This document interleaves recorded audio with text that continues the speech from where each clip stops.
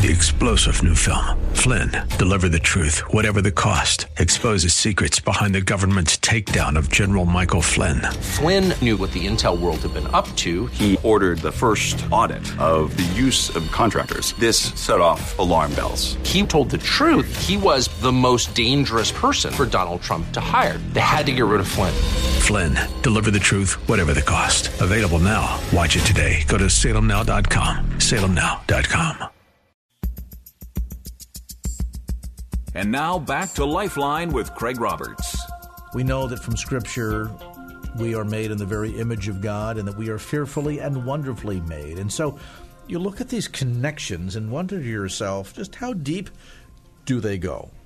And by that I mean, when we talk about our relationship with God, we certainly understand it, we relate to it on the spiritual plane. But does it go deeper than that?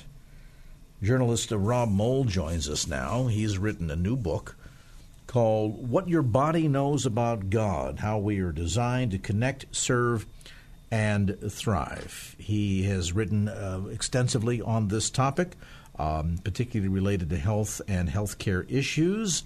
He's also editor-at-large with Christianity Today. You've also read his work, no doubt, in the Wall Street Journal and elsewhere.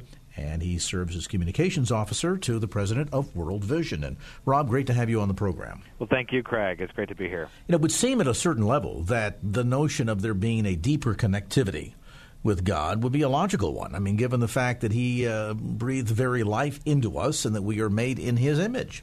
That's right. That's exactly where I was about to go, was to talk about that image in Genesis where God forms the human being, forms Adam out of the dust of the ground and breathes into him the breath of life. So certainly we are spirit and flesh, and our faith, our spirituality, our connections to God do not just exist in a kind of ethereal plane, but they go down into who we are as physical beings, as part of God's good creation.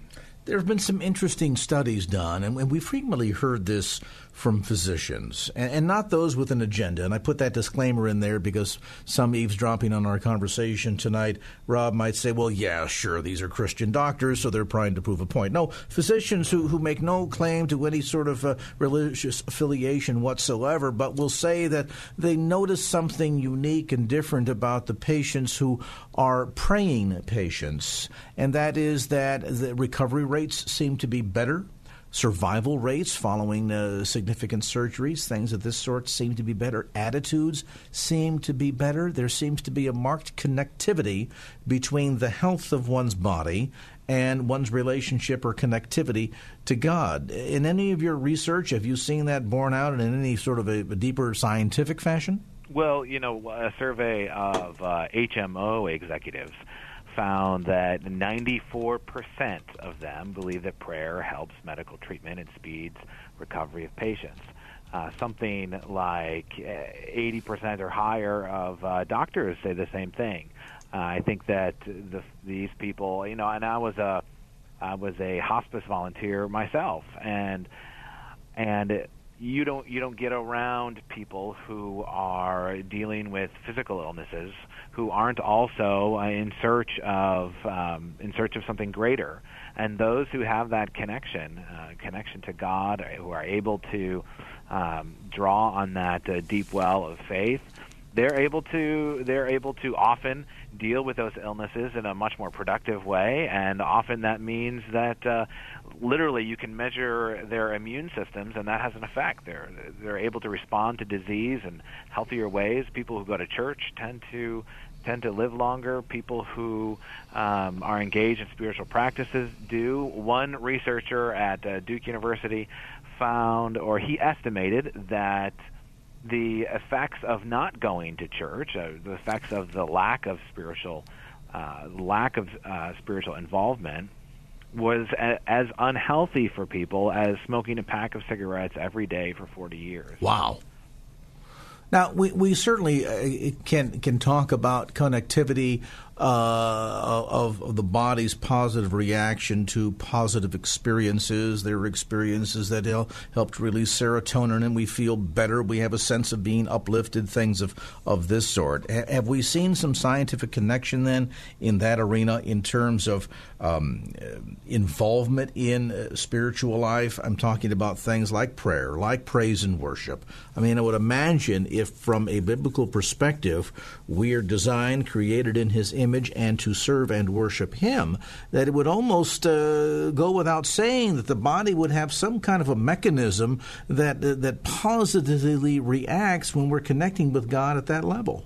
Yeah, one of the newest and among the most successful treatments of people with depression is prayer, simple prayer.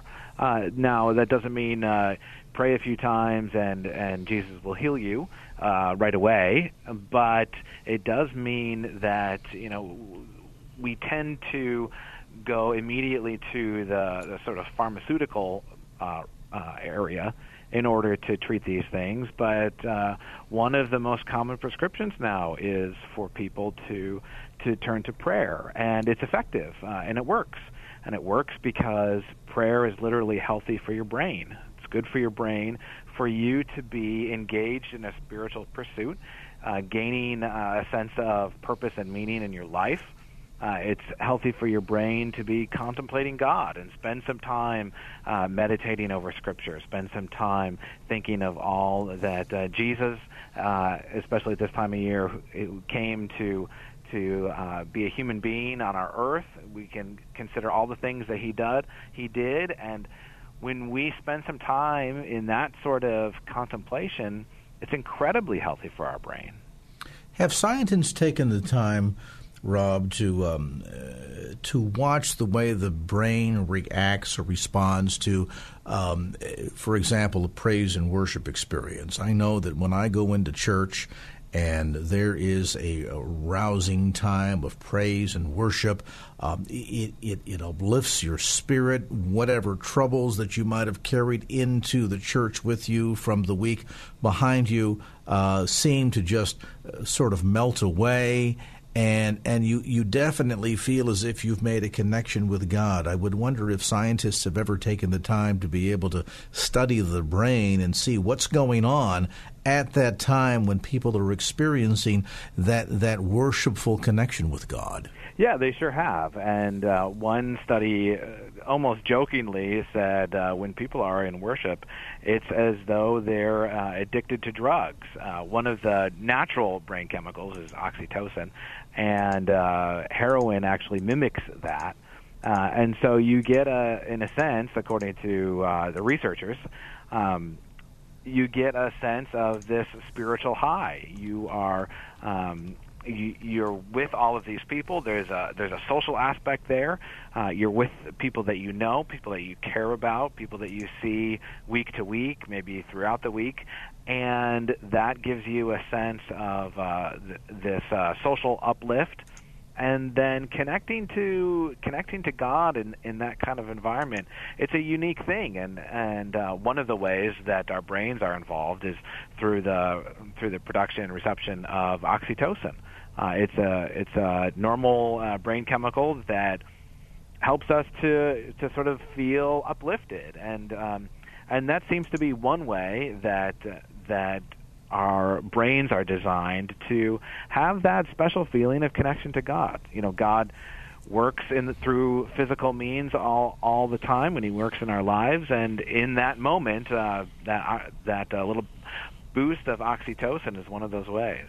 It's interesting. During this holiday season, so often we hear reports of people getting deeper in depression. They maybe have lost a loved one during this time of the year, so it's a difficult time for them. We see higher rates of suicide amongst individuals during the holiday season. What a wonderful message of encouragement for people to understand that a relationship with Jesus Christ goes well beyond not just God's concern for our relationship to Him and the afterlife, but even God's concern toward how we are doing here on earth in the here and now, and that the benefits of that personal one-on-one relationship with Him go so deep and is so wonderfully connected that it can change and elevate even our mood and the way we feel about ourselves. With us today is Rob Moll. His book is called What Your Body Knows About God, How We Are Designed to Connect, Serve, and Thrive. We'll take a time out and come back to more of our visit as this edition of Lifeline continues.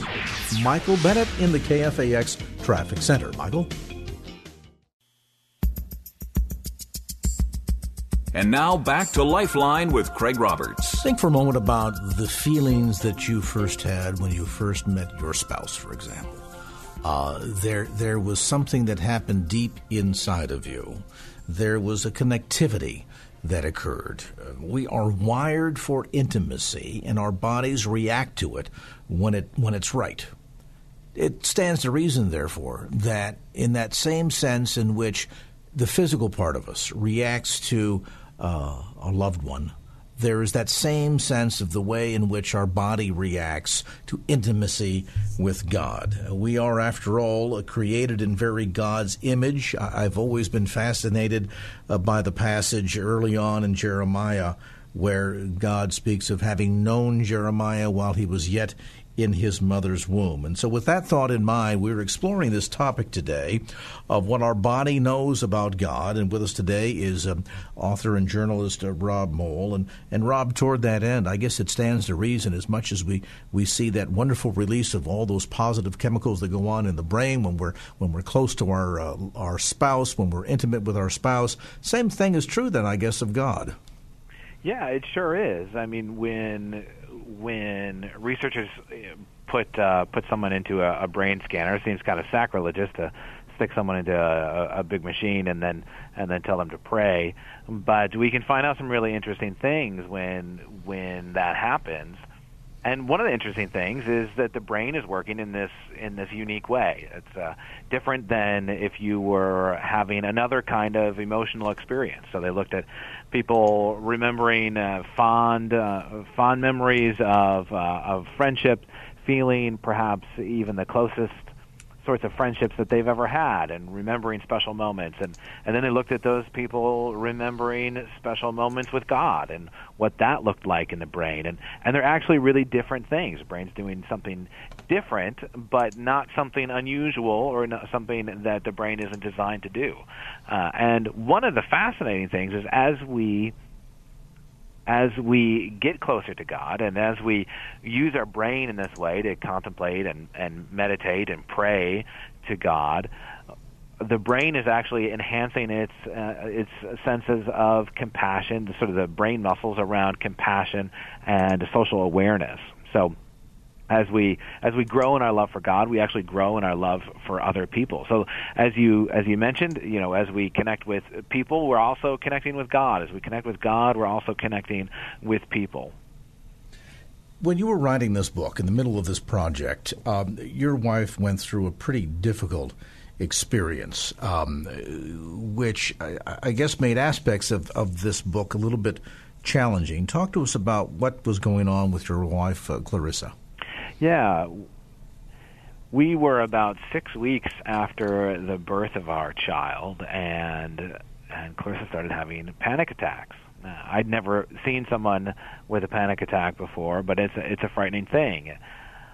This overpowering sense of that you're going to die. This sense of something is drastically wrong. I need to. My life is unraveling, my world is unraveling, and I'm going to die any minute. It's actually a horrible thing to witness, and this was going on over and over and over again. And what we found as we sought help and talked to people and talked to experts was it's actually not unusual for someone after birth to go through a postpartum anxiety or postpartum depression. So one of the things that was happening was that the levels of neurochemicals that she was able to use neurochemicals like we've talked about, serotonin and oxytocin and things like that, were at a really, really low level. So she wasn't able to function properly. And what the challenge for me as I'm writing this book and writing about the glorious design of our bodies to be able to worship God and to love others, was that here, in this sort of miraculous moment of birth and welcoming new life into the world, we're also dealing with my wife's body that had gone so drastically wrong. And I had to seek some answers around, well, what am I supposed to think about, especially if I'm going to continue writing this book, what am I supposed to think about our body's design when they go wrong? How am I supposed to think about God and suffering? And these were pretty tough questions for a while. Digging into that, and I think it was important for the integrity of the book to do so, what were some of the conclusions that you were able to draw for yourself? Well, you look at Scripture, and especially at Job, and God doesn't really give Job a terrific answer when he wants to know why he went through this suffering. God essentially answers, "I'm God," and one of the things that we see in Jesus is that even Jesus suffers. And not so much that God gives us an answer or the kind of explanation that we are seeking when we ask God about suffering, but we see that Jesus has suffered with us.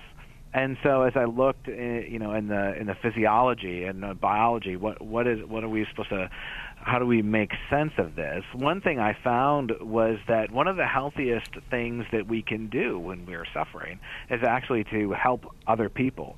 I talked to somebody who had gone through a similar experience, panic attacks, and he went to a Christian psychologist, not knowing that this woman was Christian, and she said, "Okay, your path back to health is going to be to help people." And she gave him a task every Monday. She gave him a task of, go to the soup kitchen, help someone across the street, do these very, very mundane but very important actions of helping another person. And that was actually his route back to health.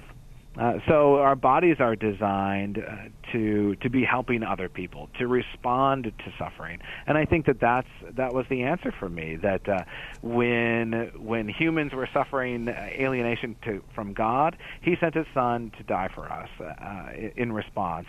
And when we are suffering and when we see others suffering, we're designed to respond and help alleviate that pain. We will find individuals that will, for example, during this time of year, during the holidays, suffer from one form or another of depression that in more extreme forms can certainly lead to panic attacks, similar to what your wife is experiencing on a postpartum basis. And it's fascinating to note how often, as you suggest, that just the very idea of getting the focus off of how you're feeling and your experience and focusing on somebody else whose circumstances or needs are bigger or more severe, how that can entirely change your outlook, and suddenly you realize, wait a minute, I'm here doing all of this and engaged in helping this person, and I'm no longer feeling depressed. I'm no longer having to deal with the panic attacks. And it's amazing to see the way God sort of builds into our system this ability to do unto others that oftentimes be a form of worship as well. And in doing so, all of a sudden, the body has a way of healing itself, doesn't it? That's right. One of the interesting things of research recently is that mental health is your mental health is best when you're not really thinking about yourself. When, as C.S. Lewis talks about, you can't go around looking for how can I experience joy today. You experience joy when you're finding joy in the things that you do, and in the same way, mental health. We are healthier as people when we are engaged, when we are concerned not for ourselves, but for those around us, those who we care about, those that we are living our lives with, our family members, our friends, those in our church communities, the people at work. That's really where we find meaning and purpose, and then therefore a healthy life. Rob Moll, the book called What Your Body Knows About God, How We're Designed to Connect, Serve, and Thrive. Rob, thanks so much for the insights. The book, by the way, published by InterVarsity Press. You'll find it at Bay Area Christian bookstores. Great holiday gift. Also through Amazon.com. Thanks again to Rob Moll for being with us. Details, too, about his work on the web at robmoll, MOLL.com. Get you an update on traffic. Michael Bennett in the KFAX Traffic Center. Michael? And now back to Lifeline with Craig Roberts. Hey, ask yourself the question, do you love your kids? Certainly. Like every parent says, I love my kids. They can be a little bit problematic sometimes.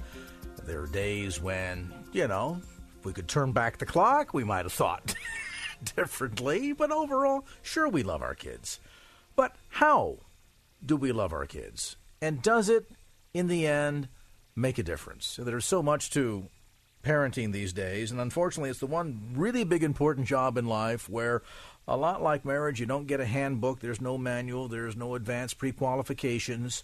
You just kind of dive in and you go. And if you came, fortunately, from a good, strong family and your parents did a pretty good job raising you, you can kind of model your parenting skills after them. And if you didn't, well, you think about what mom and dad did and then do the opposite, right?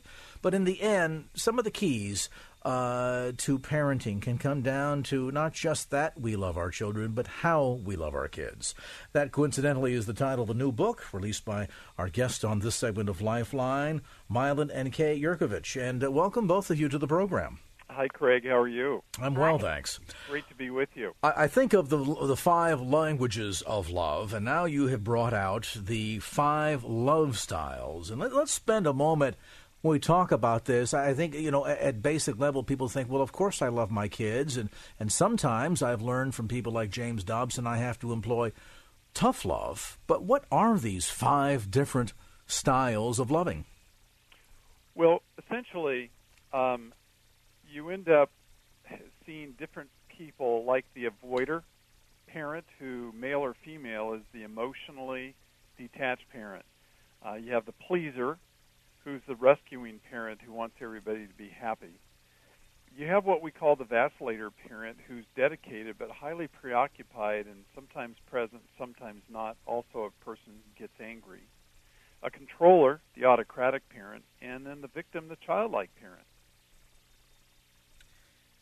And all those styles, of course, there are good aspects, there are negative aspects, there are benefits. I suppose it's like anything, the negatives weigh in with the positives.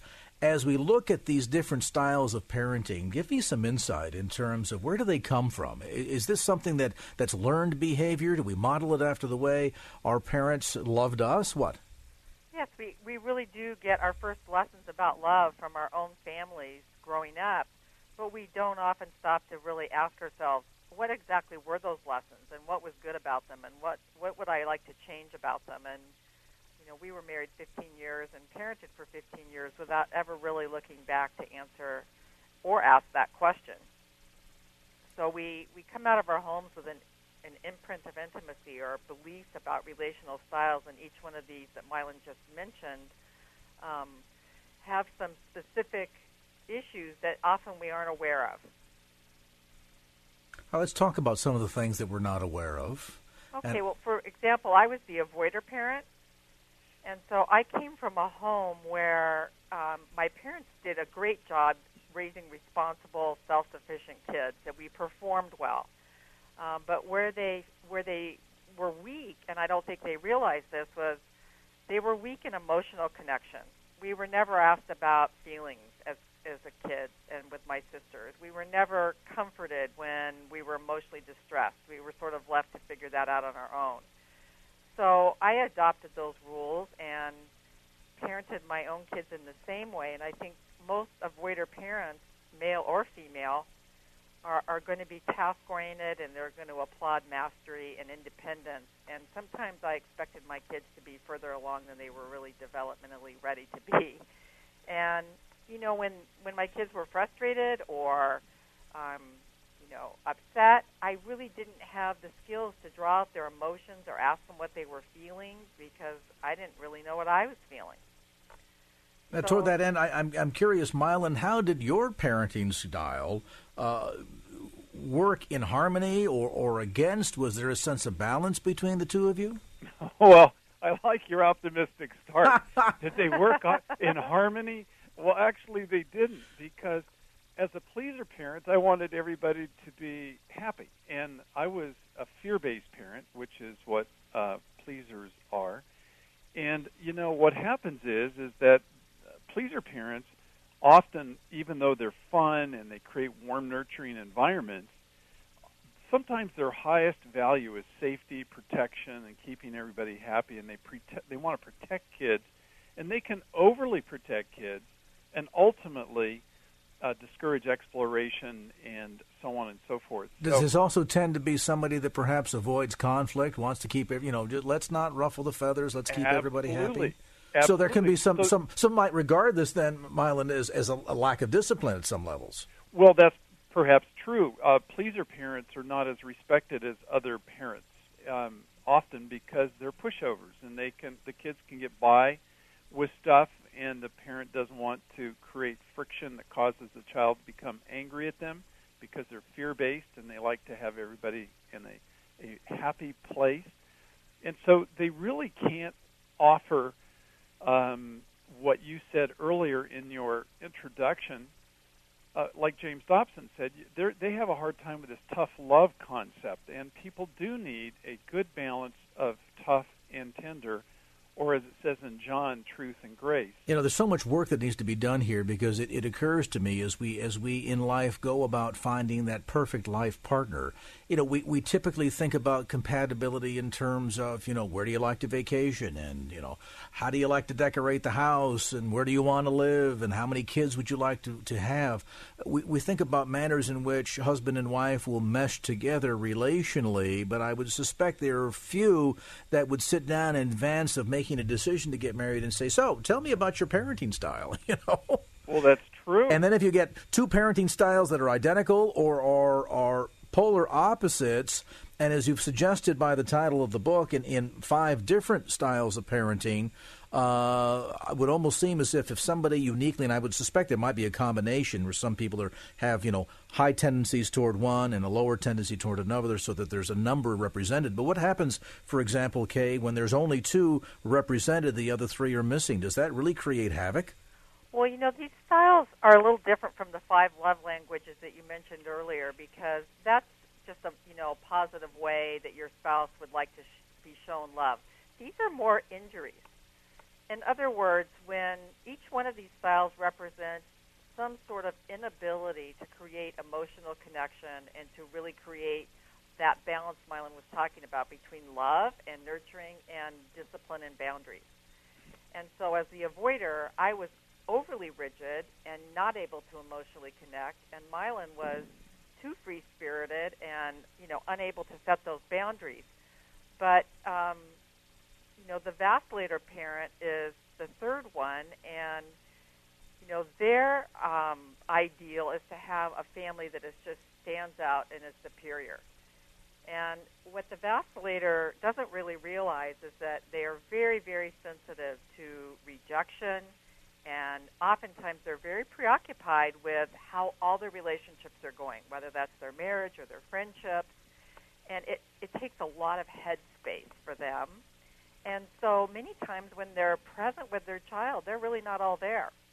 And so what the child feels with the vacillator is, I'm here, you're present with me, and then all of a sudden you go away, and even though you're present in the room, you're not here. And so the child feels a sense of present, but the parent is disengaged. Exactly. Yeah.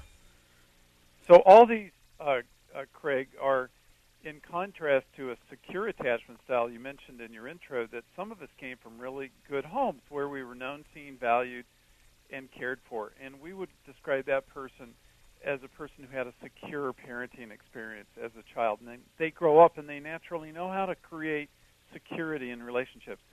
These others are what we call the insecure attachment styles, and so many books are about how to fix the kid. This is a book about how to work on us as parents, how one small change in you can make a big change in your kids.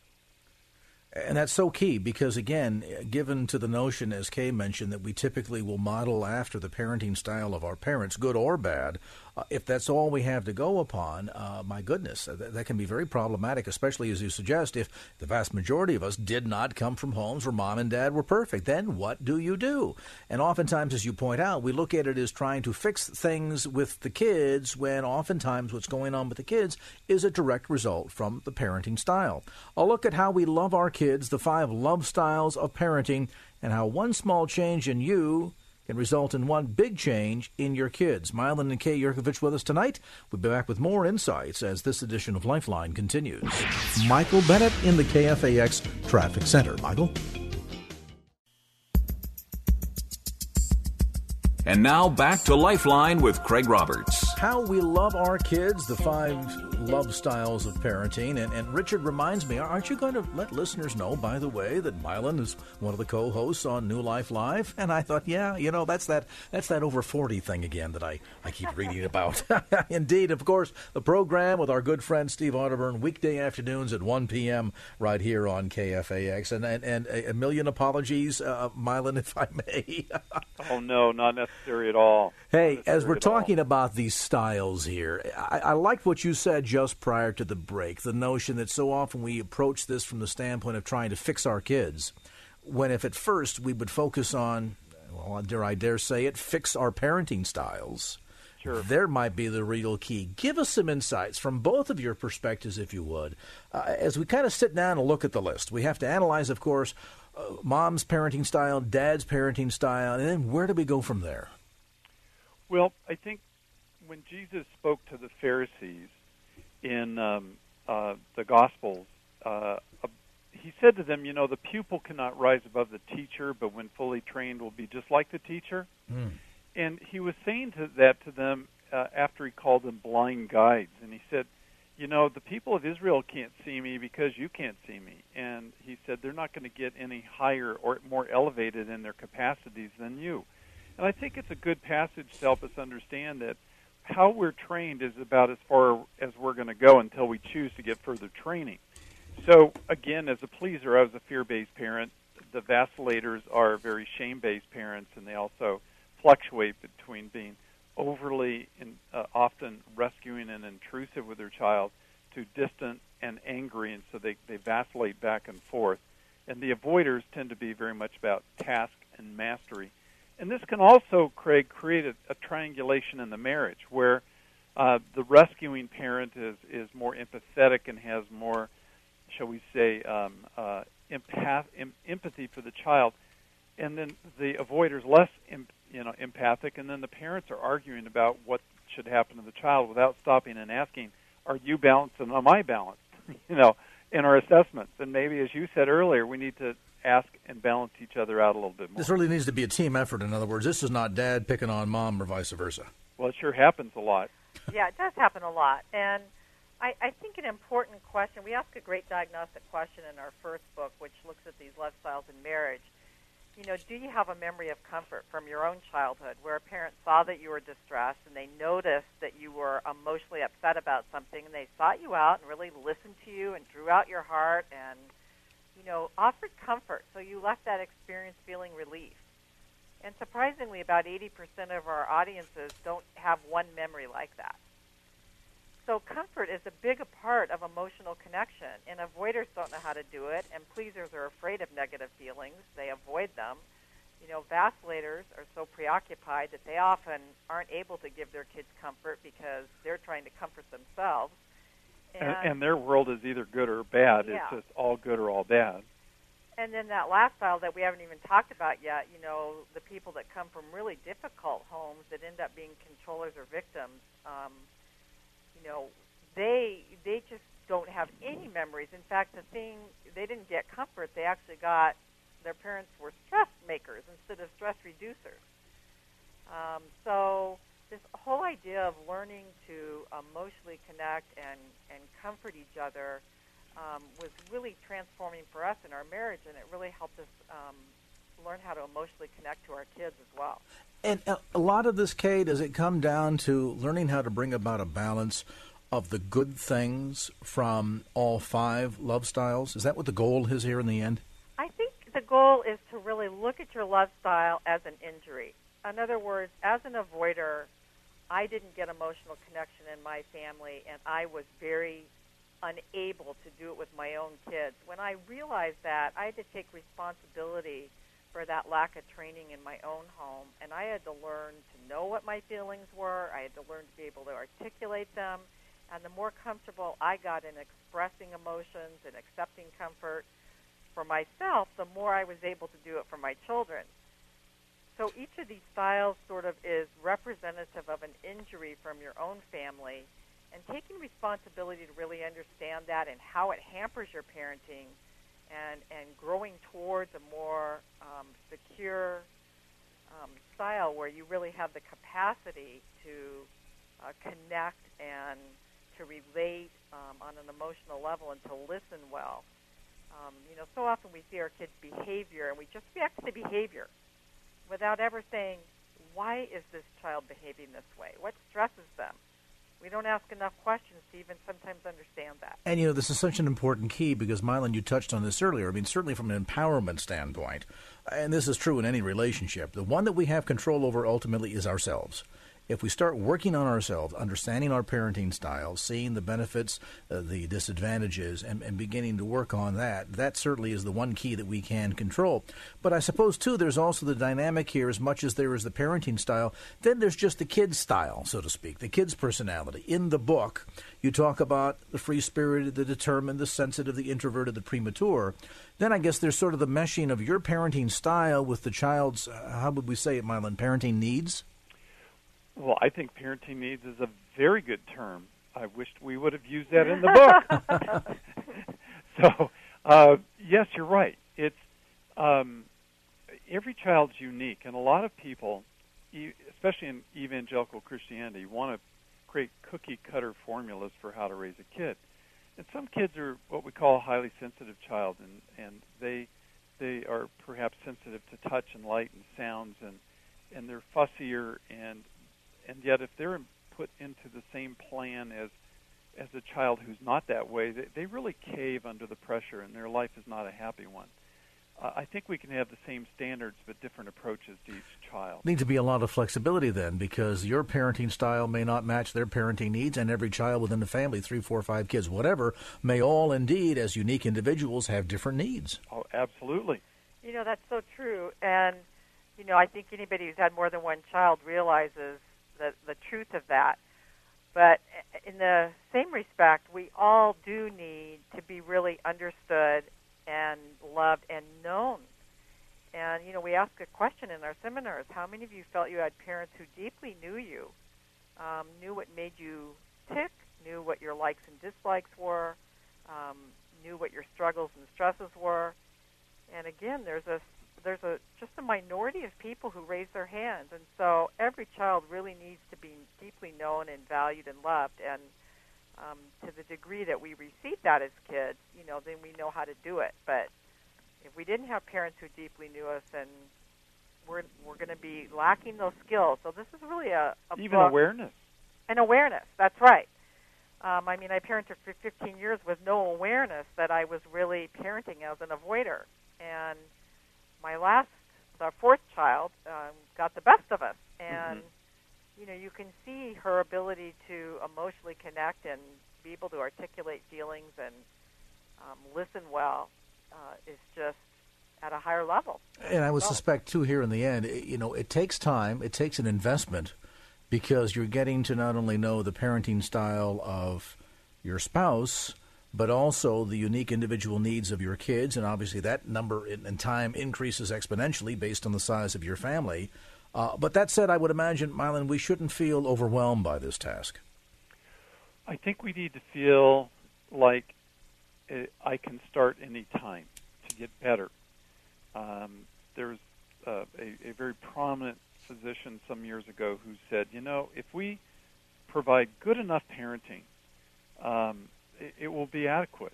We're not trying to be the super parent, and we're not trying to be the worst one on the block either. We're trying to get better and improve. And this thing called sanctification that the Bible talks about, that we should be growing over the course of a lifetime, we ask many people in our audiences, how many of you ever felt as though your parents were growing over the course of your childhood and adolescence?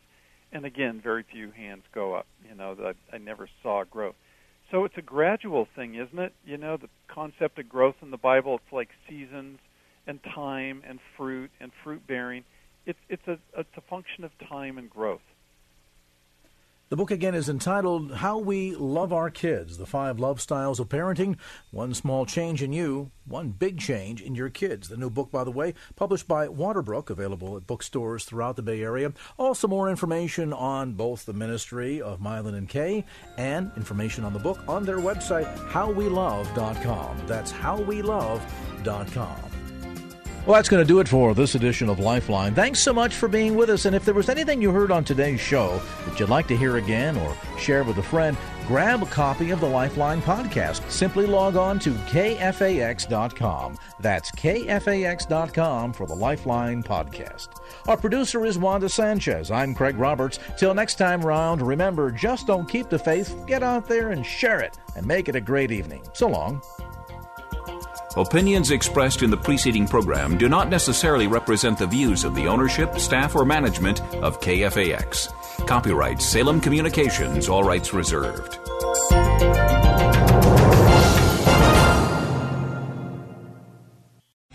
3-star General Michael J. Flynn, head of the Pentagon Intelligence Agency, knew all the government's dirty secrets. He was one of the most respected generals in the military. Flynn knew what the intel world had been up to. He understood its funding. He ordered the first audit of the use of contractors. This set off alarm bells. The explosive new documentary, Flynn, Deliver the Truth, Whatever the Cost, uncovers the facts behind this scandal. Flynn told the truth. He was the most dangerous person for Donald Trump to hire. I find out the worst enemy that I'm going to face in my life is right here in America. They took my assessment and they wanted me to change it. And I was like, I'm not changing it. They had to get rid of Flynn. With in-depth interviews, archival footage, and never-before-seen personal records of the man behind the headlines. I just felt like I was drowning. Flynn, Deliver the Truth, Whatever the Cost. Available now. Watch it today. Go to salemnow.com. salemnow.com.